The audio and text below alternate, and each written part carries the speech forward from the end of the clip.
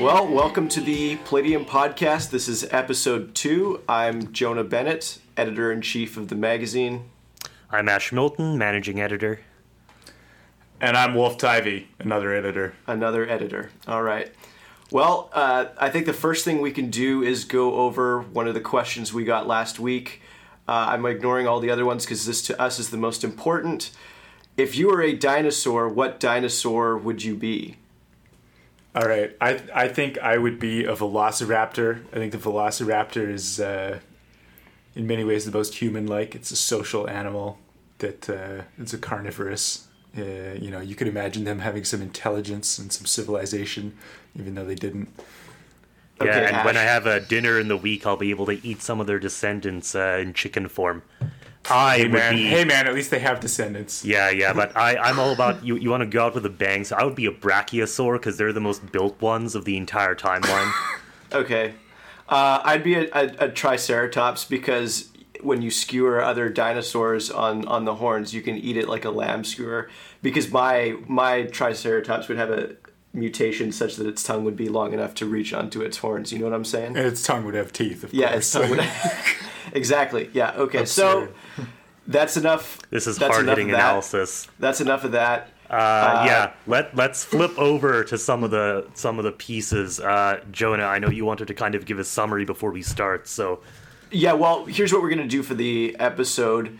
We're going to individually summarize both of the articles that were published in the last week. We're going to start with the piece by Stephen Borthwick on China, entitled China's Global Ambitions Can't Escape Soft Power Competition. And then, most recently, we've got another one by Pasha Kamyshev called Facebook's Political Problems Are Inherent to Centralized Social Media. So, Ash, let's start off with a brief summary of Borthwick's China article, and then we'll launch into some discussion on that. Sure, okay. So in terms of the article, I mean, as the title sort of gives away, soft power in relation to the rise of China is the main theme being looked at.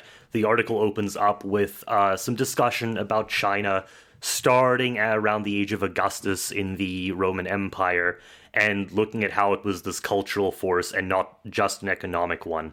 Obviously, one of the things that comes up a lot in discussion is that insofar as China is a source of competition for the West, it's not actually in a cultural sense so much as a political one and a rival for development.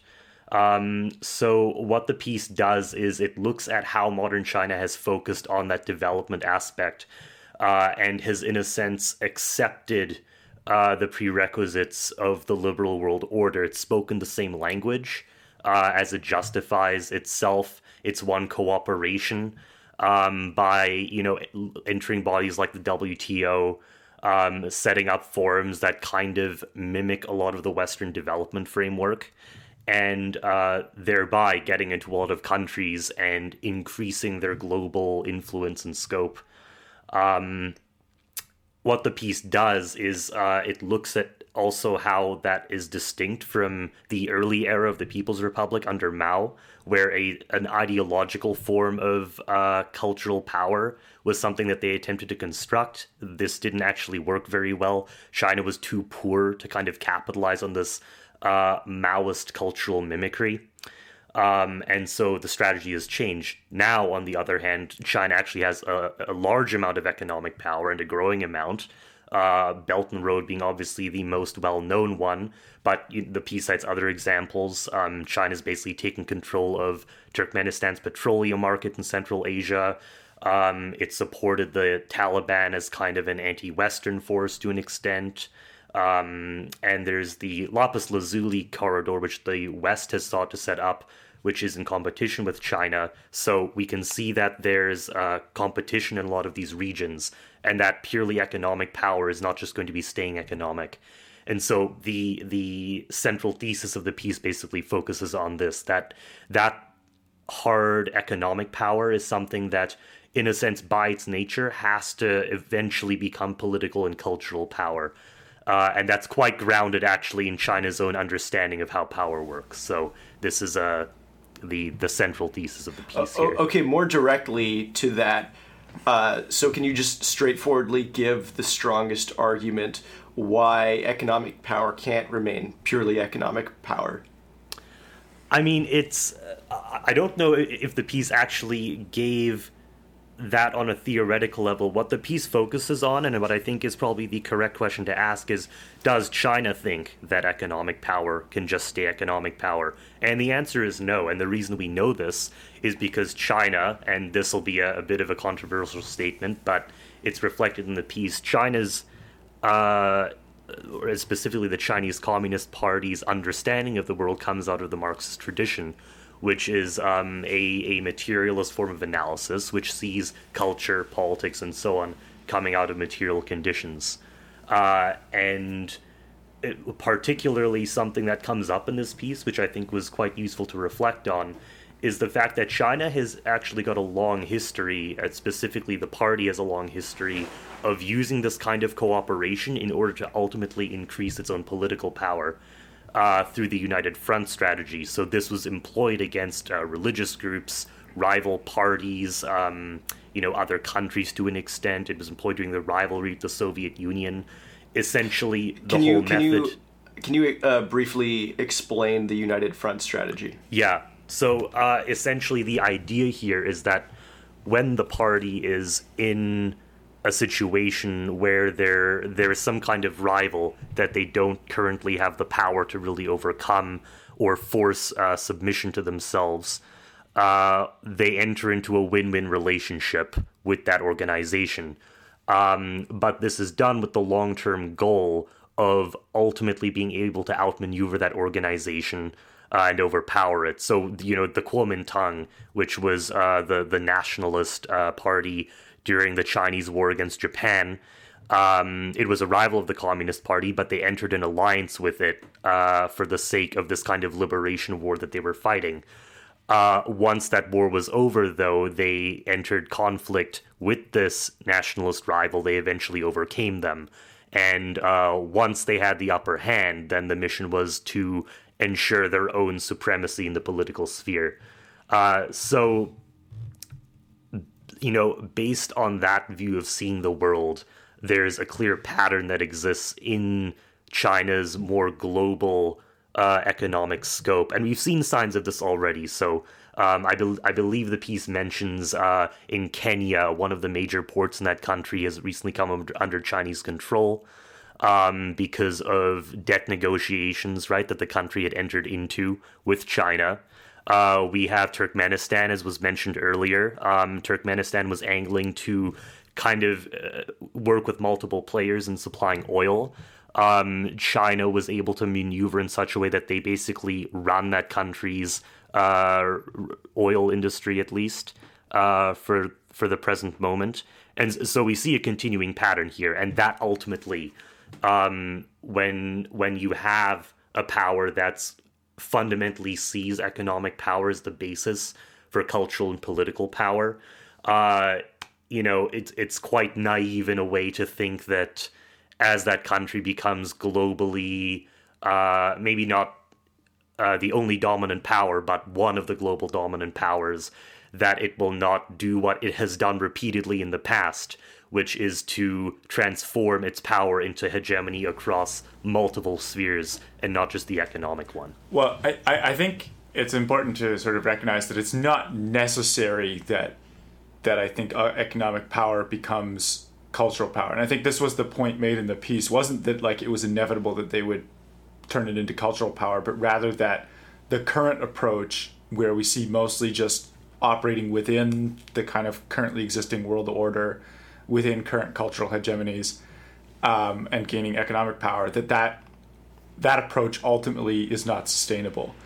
And then sort of we have this further analysis that is that well, the Chinese Communist Party is going to be fully aware of this, and it's presumably their intent to pivot to a cultural strategy once they have more economic power. But for now, the way I read the piece was the thesis was that what they're doing kind of is just focused on the economic dimension, economic and political dimension right now, and they're not immediately building that cultural power, and this is not going to be sustainable in the long run. Yeah, that's correct. So there is something, there is a cause here, and it is discussed toward the end of the article that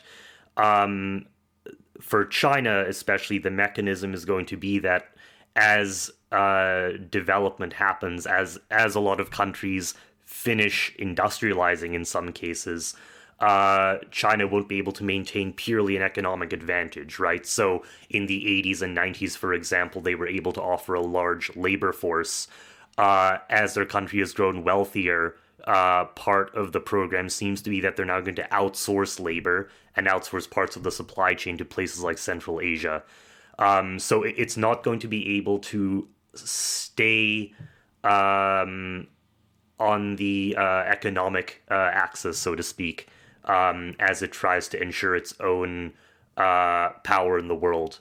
And yes, so in that sense, it has an incentive to also look at culture and politics. But the major point, the reason why that's not being done yet, as it was tried in the Mao era to a degree, is that the party's own self-conception requires that the economic basis for power be in place before you can exercise it, because this is in a way fundamental to the Marxist analysis.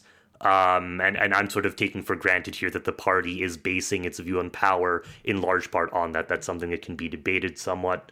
But in order to achieve any other stage of power, the economic basis has to be there. On the point about Mao, what I found interesting is, well, the article talks about consolidating cultural mimicry into a true rival to American power, and I think it's interesting that, at least according to his physician, his personal physician, who wrote about a 700-page memoir of his account with Mao, he basically argues that who is this that wrote that? Mao's personal physician. Okay, yeah. And so the point there was he ascertained through Mao's long-term plans that Mao was very much interested in a cultural synthesis with America, that he was incredibly enamored with the West, also with Western medicine, and had hoped for, not taking China, say, back to any kind of Confucian tradition, but creating some sort of hybrid between China and America that was distinct from either of them separately. Of course, that never really happened, but it's interesting to see the inside perspective there, because at the time, this would have been, I think, the 1950s. That certainly was not the read that analysts had outside of China. Well, and we're making a certain assumption here, right? Because when we hear the phrase like a synthesis with America, we think America, and we're thinking that means like capitalism, liberal democracy, and so on. I don't think it's actually controversial that a lot of the Chinese political class saw a lot of what they wanted to be in America, but we shouldn't assume that when they were looking at America, the thing that was immediately jumping out to them was like the same things that we're socialized into associating with America because Right. we live in the American sphere of influence, right? America for a lot of the world means like the global power, the empire, right, if you want. And that global dominance and even I'd say the industrial development, right, being this like the most advanced country in the world. That's something that I think almost all socialist movements in the 20th century sought to become. Certainly, it was more cultural and scientific than anything else, because certainly, Mao would not have been open to political developments that reduced his personal power, and we saw this actually in his commentary, his private commentary on the relationship of Khrushchev to Stalin, and the shift in the Soviet Union away from cults of personality, and Mao saw this as a threat to his own power, mostly because he thought that others in the party would try and adopt the same line from Khrushchev and attempt to oust Mao using that kind of development in ideology. So he certainly was not open to the possibility of say liberal democracy. I mean, that was that wasn't even in the question ever. Mm-hmm. Yeah, and I mean, when it comes to, I think it's probably worth touching on this notion, like what role is it that Marxism plays in the Chinese Communist Party today. And one of you made this remark earlier, like they weren't going back to this Confucian form of society. And I think that kind of centers on the question, right? Because we have these Confucius institutes and so on, and even within China itself, right? There have been kind of allowances made for these traditional Chinese systems of thought to be studied again in some sectors. And I think there's been kind of a myth that China has tried to, like the party itself, right, the political class, has essentially abandoned Marxism and is trying to find some kind of substitute ideology, right? So people talk about state capitalism, or people will, it's some kind of like national state-driven Chinese idea. And it is definitely true, I would say, that like the party wants to be seen as having a sense of continuity with this Chinese idea, but from the Mao era as well, what was Mao seen as accomplishing? It was the rebuilding of the Chinese state. It was making China a sovereign power again, and the development of the party's own doctrine and ideology since then has always been very cautious. And anyone who studied Marxism knows, like, the focus on theory is immense, and the focus on looking at concrete material conditions and situations is like the whole basis for the analysis, right? This is why it's called a scientific form of socialism. So even though a lot of Marxists will, they will treat Marx or Engels or whoever as almost religious, just you can cite them and this makes it correct. But because it takes, at least claims to take, the scientific approach, the idea of iterations and developments within the framework is actually inherent to it. And so when people like Deng and even Xi today come along and say that they've developed the ideology in continuity, that's actually entirely in line with the whole foundation of the party's worldview, right? This is how they're able to adapt and be nimble and survive through war and through cultural revolution and all these things, because the concern is, how do you respond to those conditions in order to establish a political power? And so what applies in this global view that the piece takes applies like on every level from the party's perspective, including domestic. I mean, we're getting into an interesting tangent here, I think, but on this general question of sort of whether the party has abandoned Marxism or to what extent it has changed Marxism or whatever, one of the questions that I think is important there is like, what's their view on the withering away of the state? Like communism sort of ultimately had as its end, it has this period of development under a state, but then ultimately had this vision that the state kind of goes away in the end. And I wonder if the Chinese theorists still hold to that kind of point of view, or whether they're starting to conceive of the state as a more permanent institution in society. Yeah, I mean, the thing with China is, right, that I don't believe that the official party line is even that China is a socialist society yet. My understanding is the phrase that gets used is the path to socialism, right? And within the Marxist doctrine itself, the socialist state, there was kind of an early stage where the means of production were, and the class relationship was fundamentally altered. But that in itself wasn't the completion of this shift. So the idea of this higher stage of communism, right, where the state withers away, it's discussed across Marxist thought, but in a sense, it's something that can't be taught. There's almost an event horizon, right? Because what actually happens once the relationship of class is altered is, in a sense, difficult to predict. So the thing is as well, the Marxist conception of the state is quite distinctive in a way, right? It's the hegemony of one class over another. And almost by definition, the Marxist revolution is meant to abolish classes, which differentiate between the different, the modes of production and ownership. Yeah, but I mean, there's the institution of the actual central power in society. Like, it's not actually.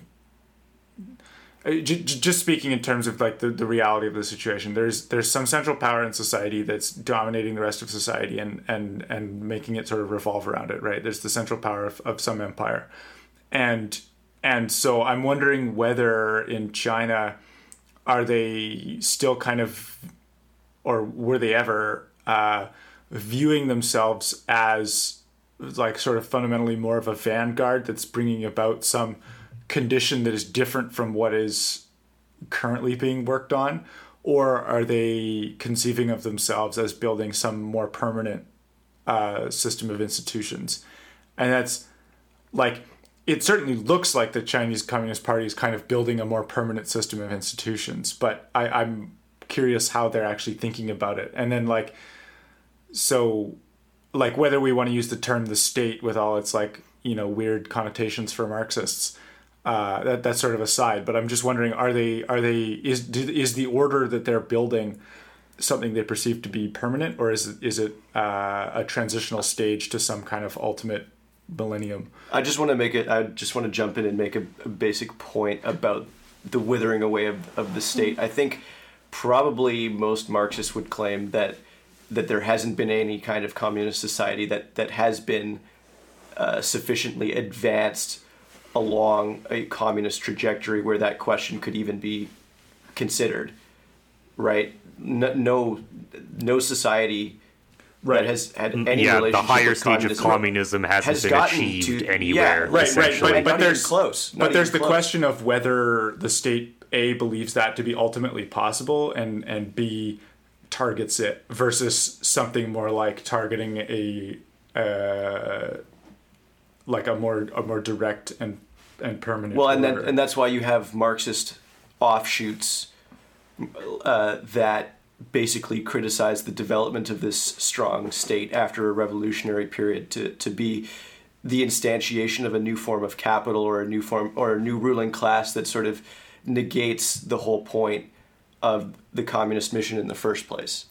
Yeah, and I mean the Leninist response, and Lenin is in a way considered the most ardent proponent of this dictatorship of the proletariat, this worker state, which is quite authoritarian out of necessity, essentially. But it's worth mentioning, I mean, Lenin himself believed that there would be a withering away of the state. But, if you read something like The State and Revolution, that doesn't really... I think the idea that you just end up with this very free society, that's not quite even how he would see it, because, and I'm sort of paraphrasing here, when he discusses that idea, it's essentially that, A, production has become so advanced that, this idea of from each according to his ability to each according to his need, this can be fulfilled.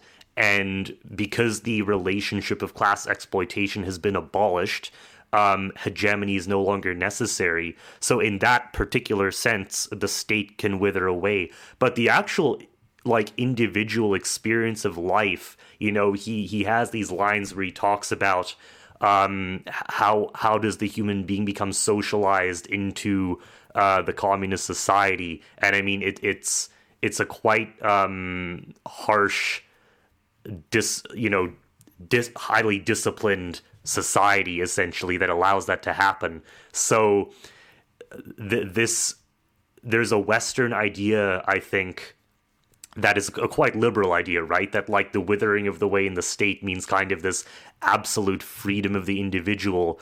But my sense, at least, from the cursory reading that I've done, is that that's not really the sort of society that traditional Marxism saw as being able to ensure that the state would no longer be necessary. Does China believe this? That's an interesting question, right? I think that you'd probably have to somehow get hold of internal party discussion and documentation to see if that's something that people believe. Well, the more important question is whether the state structurally is going to be willing to dismantle itself. That is right. ultimately or like what does that mean? Question. Like it sounds like sort of the Marxist doctrine is getting into this kind of wordplay around what the state means or what the state is or something, but like ultimately in any domain of order there is some central power that is maintaining that order and imposing that order, and or at least like this is sort of how we see it.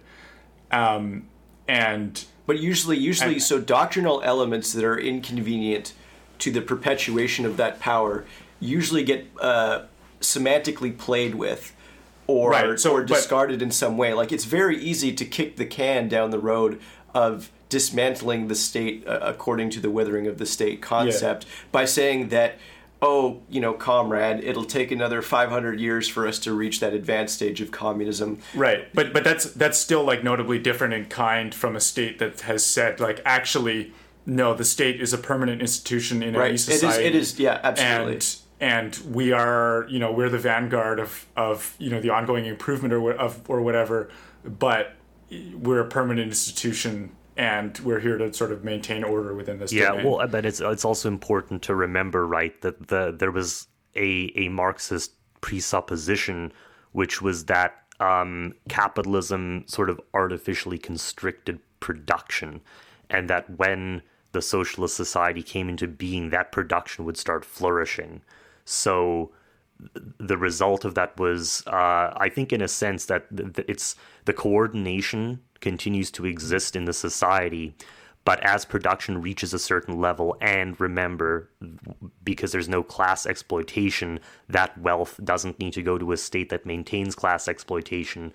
Essentially, what it means that the state withers away is that coordination is no longer dependent on like a centralized power that is needed to maintain the hegemony of the proletariat. So you think they continue to affirm such a view I think like in ultimately name they the probably thing will not have power. I feel my sense would be that formally, right, and they do still teach Marxism formally, they would have to maintain that this is probably true.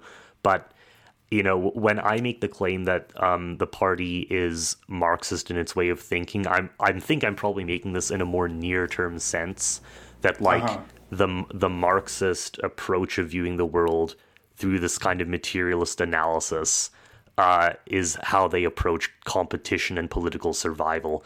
Whether they actually, believe in this eventual higher stage of communism,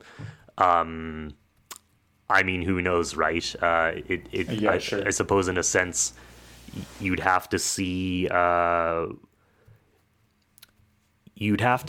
if the Chinese form of Marxism is being used as a framework for developing the country, or whether it's still this universal ideological idea. And that's important, right? Because even to the extent that China has started to practice like more cultural and political assertiveness, it has not been in the ideological sense, right? Apart from like very realpolitik geared alliances, like maybe Venezuela, they haven't really tried to export an ideological idea, and the Marxist conception of socialism is internationalist. So there does seem to be a contradiction here. A point made in the piece, which is that like, or like, this brings us back to the piece, which is that, they're not actually exporting ideology or cultural legitimacy or anything at the current time. And this is ultimately going to be a challenge to them. One last point I want to make is that it's curious that despite the insistence of the party that it's continuing the Marxist tradition, one of the first major attempts at Western influence is called these things are styled, these institutes are styled after the Confucian tradition.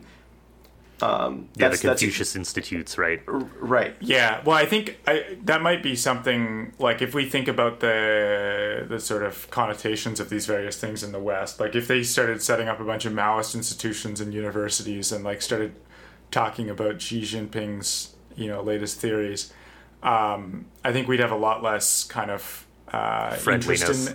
A lot less friendliness and a lot less interest in that than Confucius. Confucius is like, oh yeah, man, Eastern philosophy, like it's great. Yeah, I think there's a certain obfuscation going on there as to the purpose of the Confucius Institute. Yeah, sure. But ultimately that's actually a really interesting point. Not to drag on too long here, but I think, like, if depending on where the Chinese state goes with respect to Confucius, that actually puts that's a big choice point for the West as well, because if China decides that they're sort of not going with Confucius,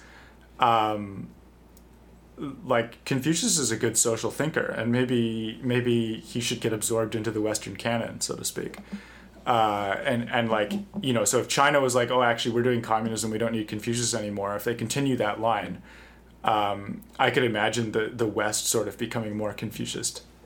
Yeah, way. I mean, I'm not sure if that's true. I think that it's an interesting idea. There is a because during the Cultural Revolution, for example, there were these movements to essentially attack Confucius, and they saw him as like this bastion of feudalism and so on. But because the Marxist conception of history is of like stages of development that unfold and have these cycles where they then ultimately disintegrate into subsequent stages of development.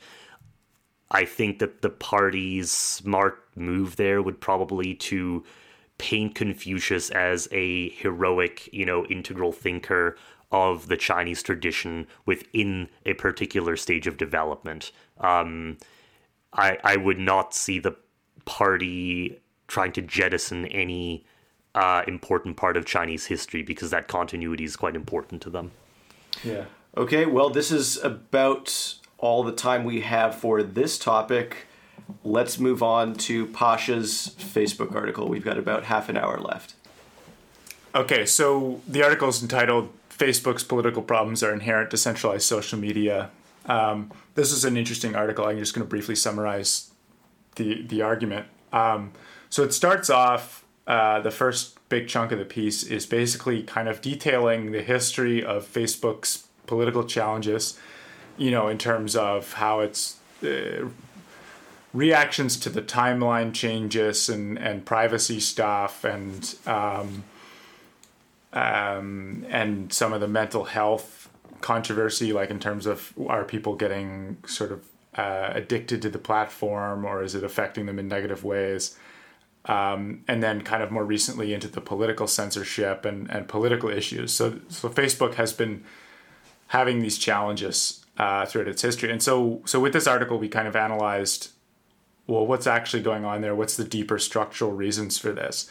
Like, it's kind of, everyone's got their take on sort of the surface level, and we wanted to go a little bit deeper with this. So we kind of pushed the author to have a bit more speculative theory attached to it. And so the more kind of deep dig that the article then goes into is we explore how the structural nature of centralized social media, so not social media in general, but when you have social media that's controlled by a centralized company, how that structural nature affects these issues, like in terms of possible exploitation of the user, in terms of the political dimensions. So if I can briefly summarize those arguments, basically, when you have the platform controlled by a centralized company, and they have a huge UI team that's optimizing the UI for, engagement metrics and the things that are actually just in their interests, which is users spending time on the platform looking at ads. When that's sort of their business model, you kind of have this, and then they have massively asymmetric power with respect to the user. Like, the user kind of has to be there because all their friends are there, and they're not going to get invited to events if they're not on Facebook. and then so they don't have often a huge amount of choice in the matter, and then the company has a huge amount of power in determining all the little nitty gritty of how the UI works and how it entices you to do things. So there's this very asymmetric power relationship where the company's interests are not actually fully aligned with the user's interests, and so we could expect that would produce difficulties for the user's well-being. We see that with some of the controversies around privacy and mental health. And then another big argument that we go into here is that if you have this centralized company that controls this huge piece of the social fabric, that isn't just an economic relation anymore, it's a political relation. That this company now has a huge amount of political power, or the employees that are making decisions about what is going to be the content of people's news feeds, and what's going to be how these features are changing all the time, and so on. Those decisions become political decisions because they affect the structure and the outcomes of society. So some of the obvious examples here are, like, in recent years, a lot of these companies have changed their gun emoji from an actual gun to a water pistol, presumably to try to affect kind of cultural ideas around violence or something. So that's obviously kind of a political move. There's been much work with the emojis in terms of skin colors and representations of different groups. Those things, obviously have a political dimension and are on those grounds, like, they become controversial in some cases. And then, so those are kind of relatively minor things with the emojis. Then you have stuff like the fake news scandals. Facebook's not doing enough to combat fake news. Facebook is doing too much to censor conservatives. Facebook is allowing Russian interference. Facebook is selling data to, like, Cambridge Analytica or whatever the allegation was. So you get this politicization of the choices made by the platform. And so the argument we made is that the politicization of these choices leads to also a politicization of the corporate culture and the general industry around it.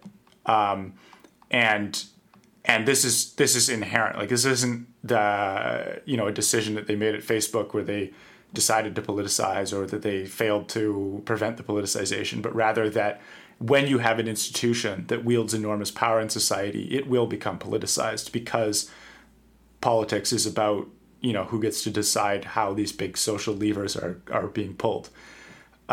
So the piece analyzes a bunch of that stuff and ultimately concludes that this political power is going to have to be integrated into the rest of the political order in society. But on the other hand, all the ways that you could sort of think of to do that in an orderly way aren't really compatible with the company's continued existence as it is. So, for example, suppose you wanted to regulate the company's kind of political decisions so that it's not being quite so unrestricted in its choices, and it has to have some level of neutrality or something. Well, the fact that the company has to constantly be tweaking its algorithms and constantly changing how it works to combat things like, real problems like fake news and harassment and clickbait and all that stuff, to cleanly separate that ongoing management of the companies from these political dimensions is actually quite difficult. So that could just like throw a wrench in the business operations of the company to the point where it kind of hastens the obsolescence of those companies. So that's sort of an overview of the arguments in the piece. I thought it was really interesting. We were being a little bit more speculative with this one, but it's an important area of like, how does a society integrate huge new dimensions of political power? So And there's an interesting point in the discourse right now about possible regulatory options for how the state ought to handle these other sort of rival power centers. And one of the suggestions is removing liability protections for content hosted on their own on social media platforms in an effort to get social media platforms to be fairer in their treatment of users from various political backgrounds. The other option that I've seen discussed is to regulate these entities as common carriers, so they can't simply just refuse customers service, for example. But the problem, I think, with that approach is that an airline is quite a different entity than a social media company that has an enormous amount of influence over the worldviews of, the people in a country. An airline is just like, okay, maybe this person is a bad person morally or politically or something, but does it really matter that they can fly on an airplane? Does that really ultimately matter for much of anything? Does anyone even pay attention to that? Does it mean anything on a wider scale?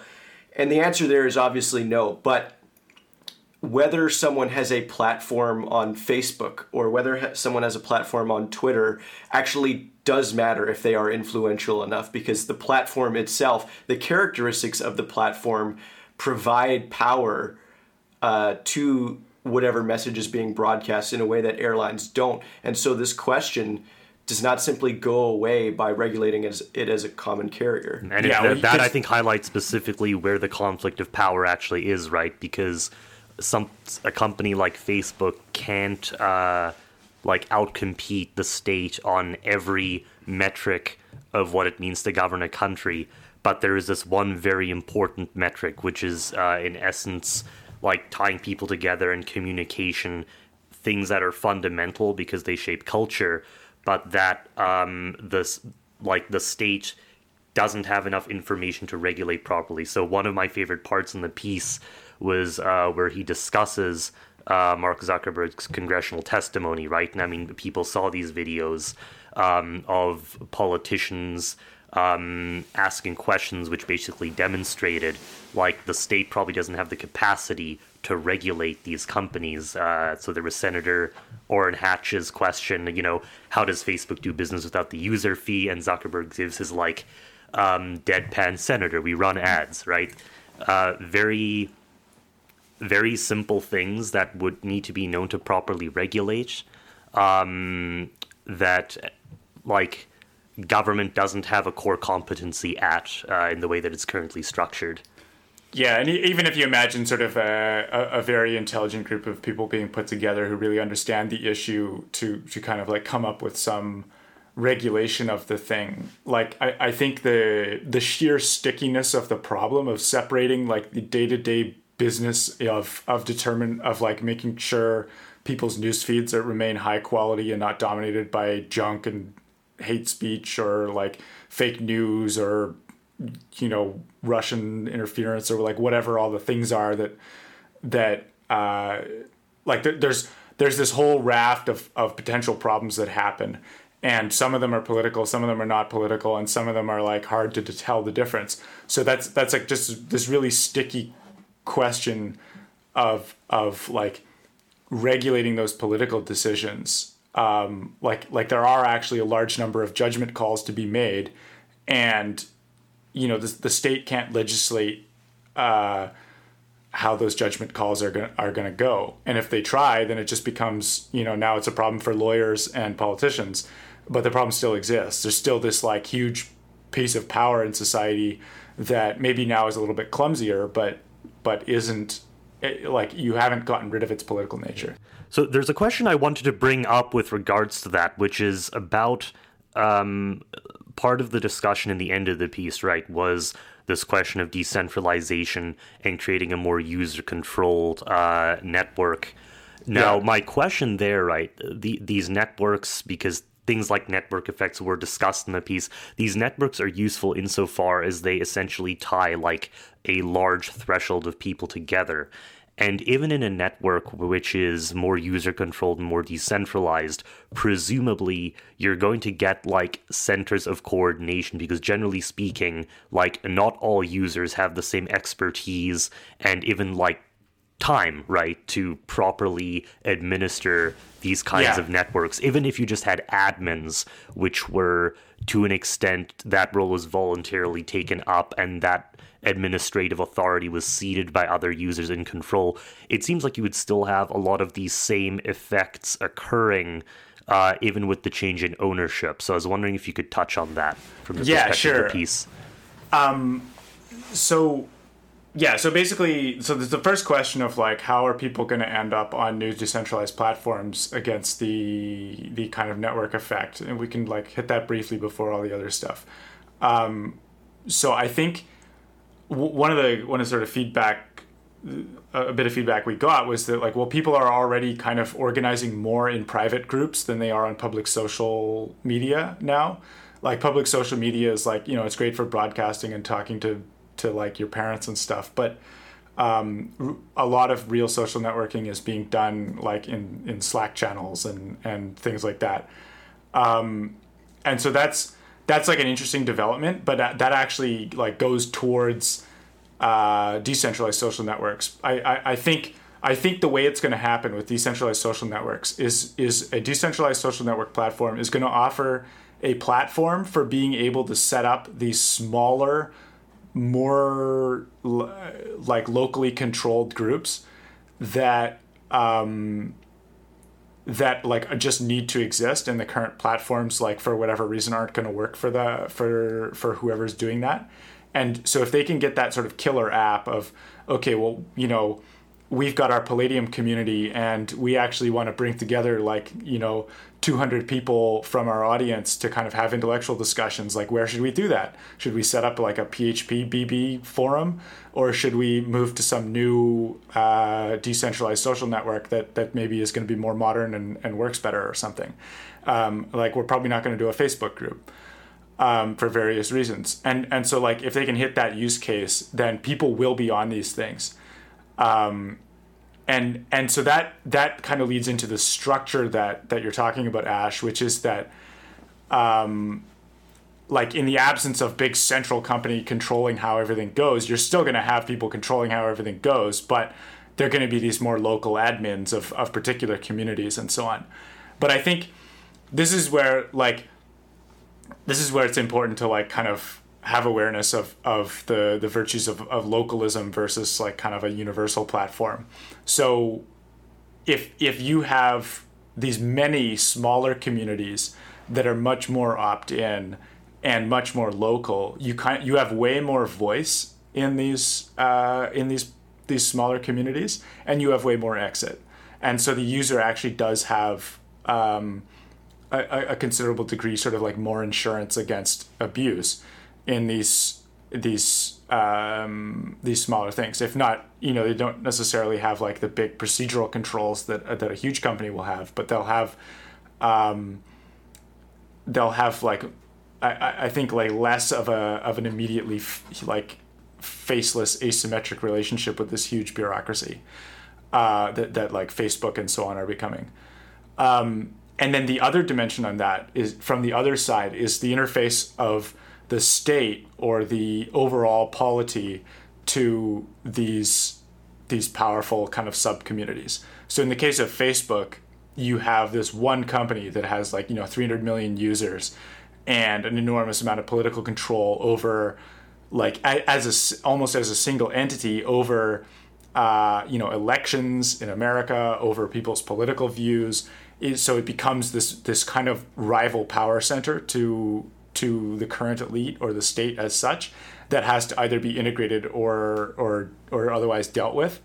Whereas, like, a constellation of many smaller kind of online little cities, you know, much less likely to be a coordinated political entity, and thus of much less concern at these higher levels of politics. So basically the digital landscape, rather than being one massive commons that then has to have this large-scale owner to properly administer it, becomes decentralized and divided up into a bunch of smaller commons that are coordinated locally. Yeah, I mean, in a way, like decentralized social networking looks like privatization of the social fabric. I don't mean like, you know, when we think of privatization, we often think of like, oh, well, the government's going to sell some big bureaucracy to some like monopoly company. I don't mean that way. I mean like the thing becomes like,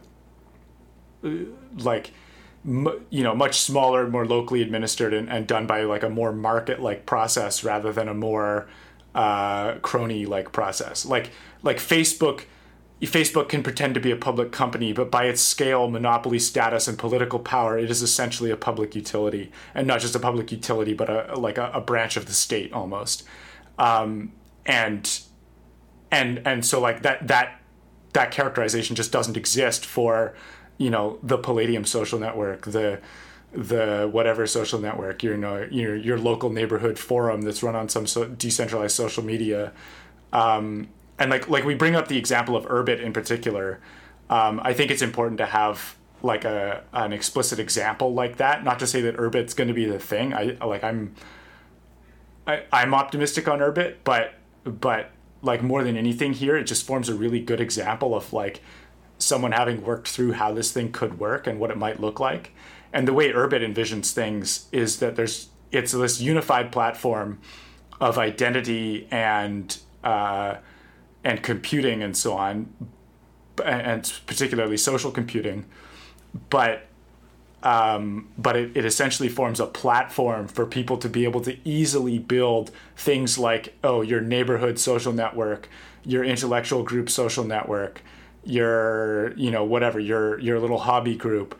It becomes a platform for easily building those things that are in the complete control of the people who built them, rather than having this kind of third party of Facebook being able to unplug you at any time. Also, there's a follow up there, because as we were on this metaphorical line of discussion, one of the comparisons that actually occurred to me was something like William the Conqueror, right, in England. He doesn't just rule everything in the country on his own. He farms out the local areas to lords and the like, right? So that power and the day-to-day aspects of administration and governments are decentralized, and then what ends up on the sovereign, as it were's plate, are the things that have to be coordinated at top level. But in that example, you still actually have a certain top-level coordination, right? So I wonder, even in this decentralized system, sure, you have a local server or something, or a Slack, let's say, very easy example, that's like a gardening club. Well, that's not too important. But if you have another one that's a lot higher value, right? Like, say, like finance, for example. There's a lot of financial industry stuff being discussed within a given community. That's actually something that would still be of political interest. So I'm wondering, do you foresee a like hard roof or a hard ceiling on the level of scaled up coordination that's necessary? Or is it kind of, you're not decentralizing everything and there still is a certain amount of top level coordination, but it's something that the state can actually handle? Well, it's like how much, like, what do we mean by top level coordination, right? Like you could get a political party organized on one of these social networks, and it's like, a political party is like, basically by definition significant at the national scale, and a political power, and like I think the point is, it's like that particular organization or that particular little sub community has a lot of power, and now they just have tools to like organize whatever they're doing well, like everyone else does. So it's not like the platform itself that becomes politicized, but rather a particular community that happens to be using the platform. And so there, in society, you're never going to have something where there's actual elimination of there being like sub-communities of the polity controlling some aspect of power, right? Like there is in fact this like Wall Street class that kind of controls this, what's going on in this area, or this journalistic class, or a political party or a church or whatever, right? And these things have power, and then the game of the state is kind of to, or whatever system the elite is using to organize. Like these people are kind of by definition the elite, the holders of the preponderance of power in society. There's some set of people who hold power. They need to cooperate among themselves. Usually that's through the vehicle of the state. But there's still that political question of how do you coordinate all these things. But this decentralized social networking doesn't like directly bear on that question, except that it means there's one less huge power dimension that doesn't have to exist. Like in the case of Facebook, you have this big new player at the table, which is Facebook, which like controls people, like has editorial control over people's feeds and all this other cultural power, and like, is potentially hard to negotiate with, or hard to control for whatever the kind of mechanism of elite consensus is.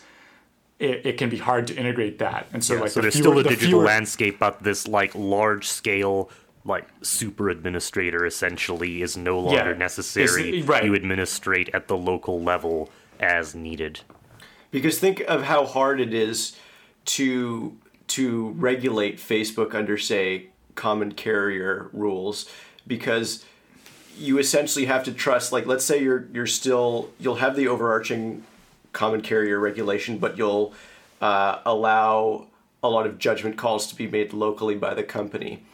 In the same way that airlines can kick people off the plane for, say, harassment or something. But that really is the question then, isn't it? I think people have been quite successful recently at moving some political positions under what people would refer to as basic norms of human decency or something. Right, yeah, like a lot of these things are disputes over what even is basic norms of human decency. What's basic decency, what's harassment, and that is not clear in any sense anymore, because everyone has an incentive to take their preferred political positions and turn them into those things. And turn them into those things so that they can get broader agreement. It's a bit of a Mott and Bailey there. Right. And the fact is that that distinction will always exist and will always be a little bit politicized, but the fact that you have this big centralized platform where if you can get something to be considered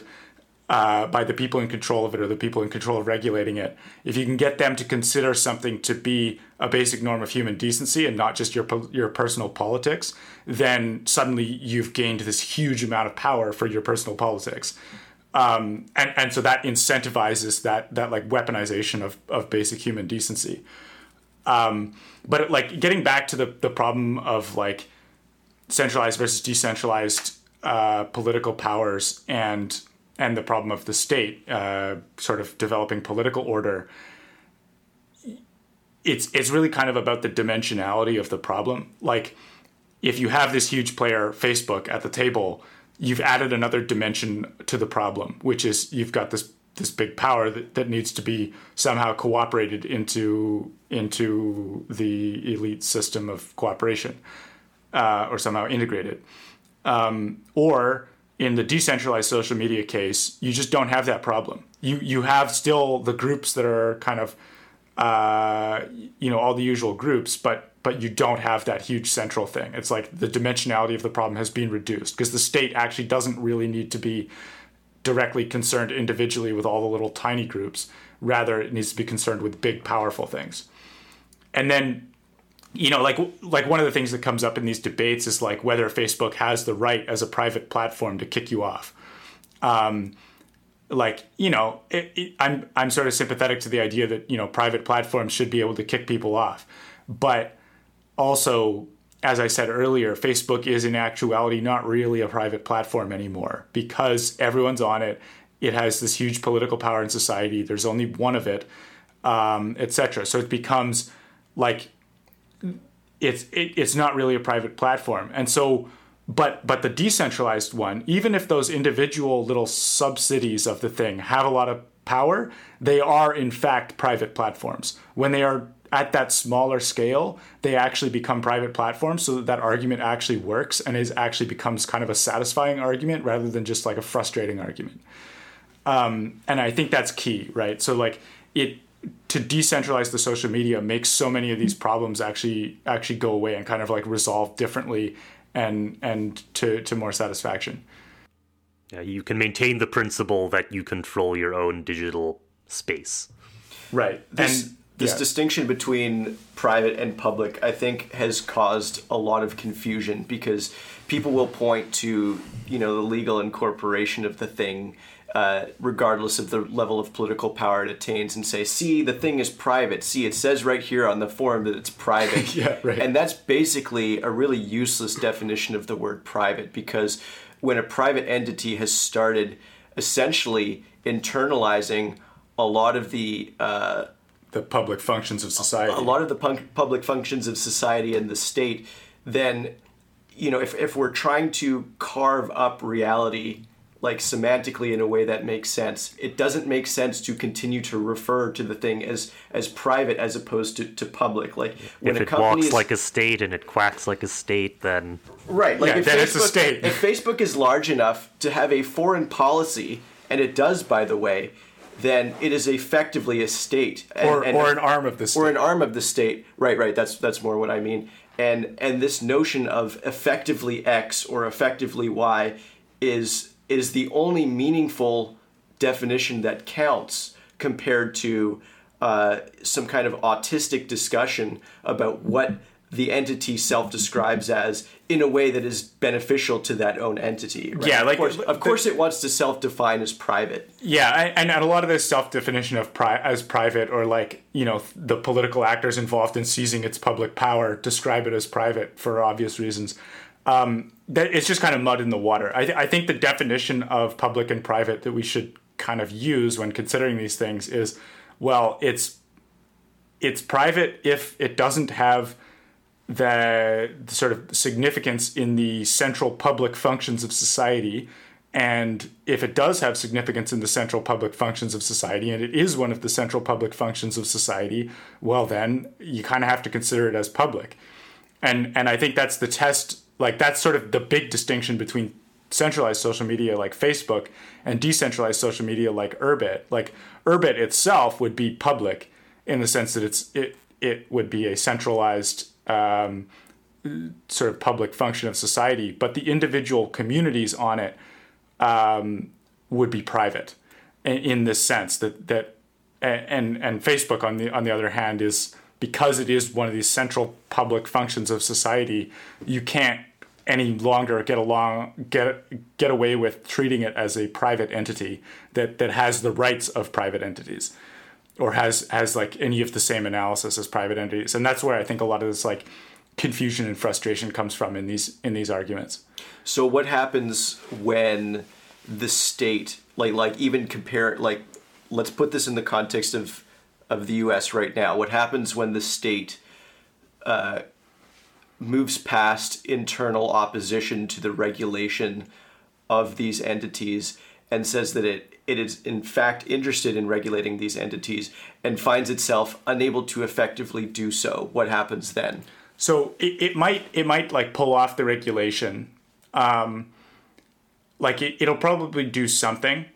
I think regulation will probably happen, even regulation under common carrier rules or something, but it'll just be like we said, right? It's okay, well, this now becomes a more explicitly public problem of regulating who gets to talk on this platform. But that problematic dimension of power still exists, and now you've hobbled the companies a little bit. So what I would actually predict is, now I don't know if this will actually happen, but if I had to sort of tell a story, it's that the state realizes the public significance of a platform like Facebook, formally makes it have public duties through some scheme of regulation, like a common carrier like regulation, and this sort of works, but doesn't really work, and it becomes a sticky political situation. But But ultimately, it also makes the company less effective at its core business and hastens the obsolescence of the company. Like, we already see Facebook kind of becoming uncool. You know, it's somewhere you talk to your grandma.